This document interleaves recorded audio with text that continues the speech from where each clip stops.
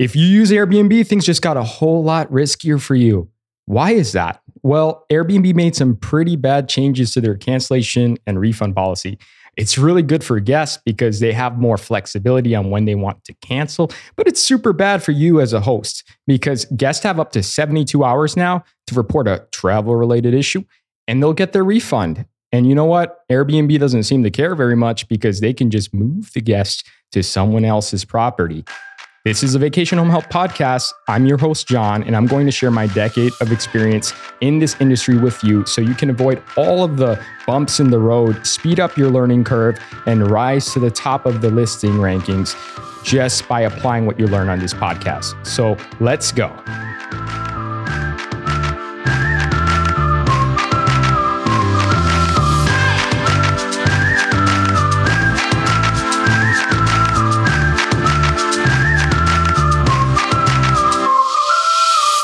So I remember when the pandemic hit March 11th, 2020, right? In Florida, we remembered Airbnb overrode its policies and they issued this extenuating circumstances policy. And that was meant to override our cancellation policies, our own. And they just issued blanket refunds for any stay within the following 45 days. So we know as hosts how Airbnb's customer service are quick to take the side of the guest over us. They refund for any issues that arise during a stay.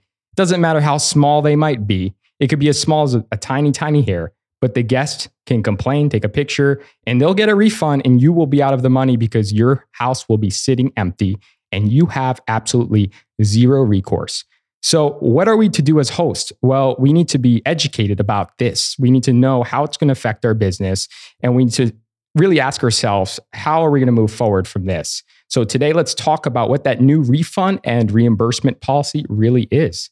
So first, let's talk about the 72-hour rule now. Before, guests had 24 hours to report travel-related issues, safety concerns, anything that's related to like them not getting your property as advertised. And Airbnb would be quick to take the side of the guests if they complained enough and just move them to another Airbnb and leaving you holding the bag out of the money.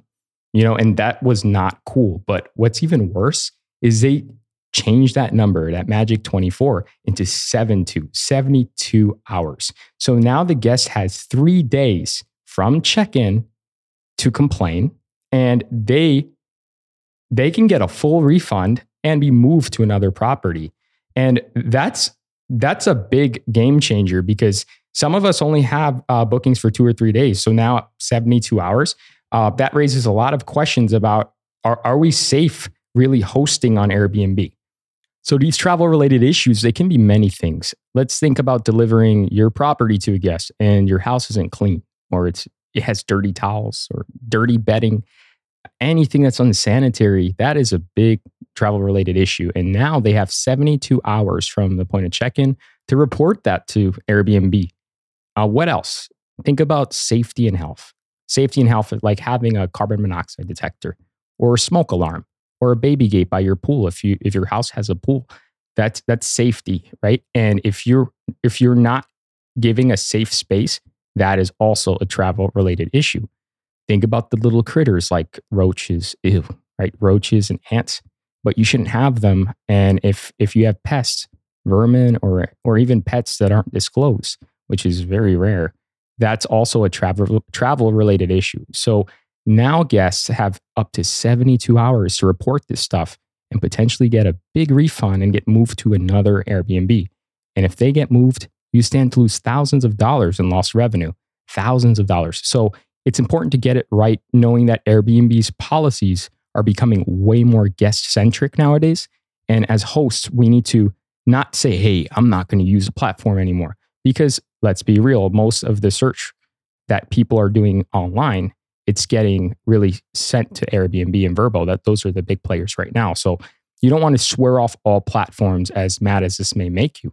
But we need to know how to operate in this new environment where guests have 72 hours to report this travel-related issue.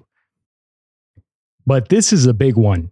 Airbnb can now also require you to pay above and beyond if they move people.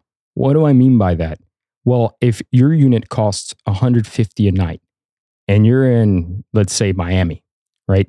And it's really busy and rentals are now at 300 per night for similar units, and they have to move the guest, they can require you as a host to pay the difference.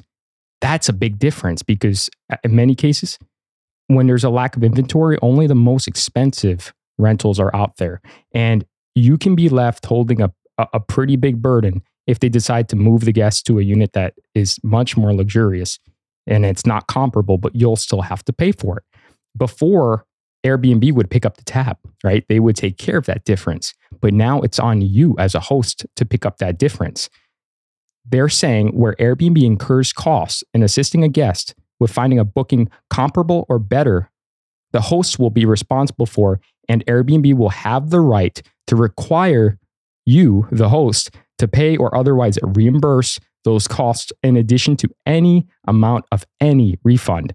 So that's really one-sided. But we as hosts, we really need to know how to operate in this new environment where we are incurring a lot more risk by operating on Airbnb. This really comes down to buying trust, right? By issuing refunds. Because if they can just give every guest a refund that asks for it, the guests are happy because they're moving to another accommodation for free or a better one. So they're getting an upgrade and you have no recourse. So this is a big difference from what we've seen years past. Finally, now that we're aware of this change, let's talk about some steps that we can take to protect ourselves as hosts and be better operators.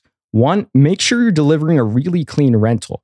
Review your checklist for cleaning. Speak to your cleaning team and make sure they understand this new policy change. Although the house should have been clean, sparkling, no matter what, right?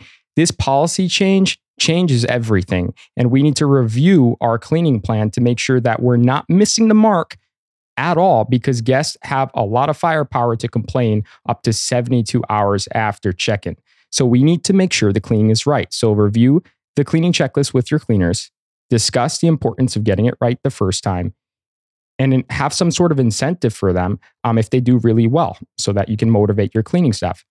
In addition, make sure your safety is completely taken care of. Think about if your family was staying in your rental, right? You need the house to be safe. You need to feel secure. You don't want a fire to happen and someone get hurt because you didn't put a smoke detector.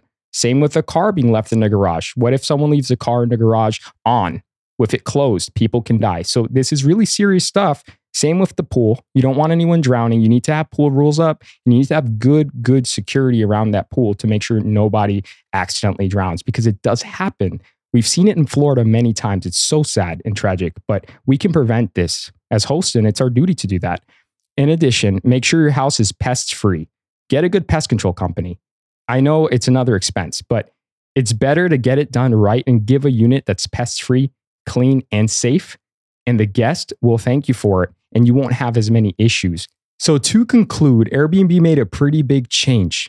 It doesn't mean we should be afraid of operating. It just means as hosts, we need to make sure we have everything down to a T, that we're squared away and we're delivering a quality accommodation to our guests so we don't have safety problems, health problems, or cleanliness problems. Our properties should be as advertised because that's what our guests deserve. So as long as we're operating in good faith and doing right by our guests and reviewing safety protocol, reviewing how we clean our units, reviewing if our unit is healthy, right, for guests to come and stay, then we'll be okay and we'll make it past this. But we always need to educate ourselves. And that's a big focus of the Vacation Home Help podcast. We want to build a community of like-minded hosts just like you who are maybe starting from scratch or maybe have 2 years of experience but want to get better at your craft. We want to build this community so we can all help each other grow, become more educated, and succeed as owners who want to take more control of our businesses. So let's go. Let's learn something different. Thank you for following the Vacation Home Help podcast. Please leave us a rating, a review, share with your friends, leave us a comment. Anything is much appreciated as we grow this community, because hosts like you are why we do what we do. And we're so glad you listened in today. So adios, amigos. Until next time, take care.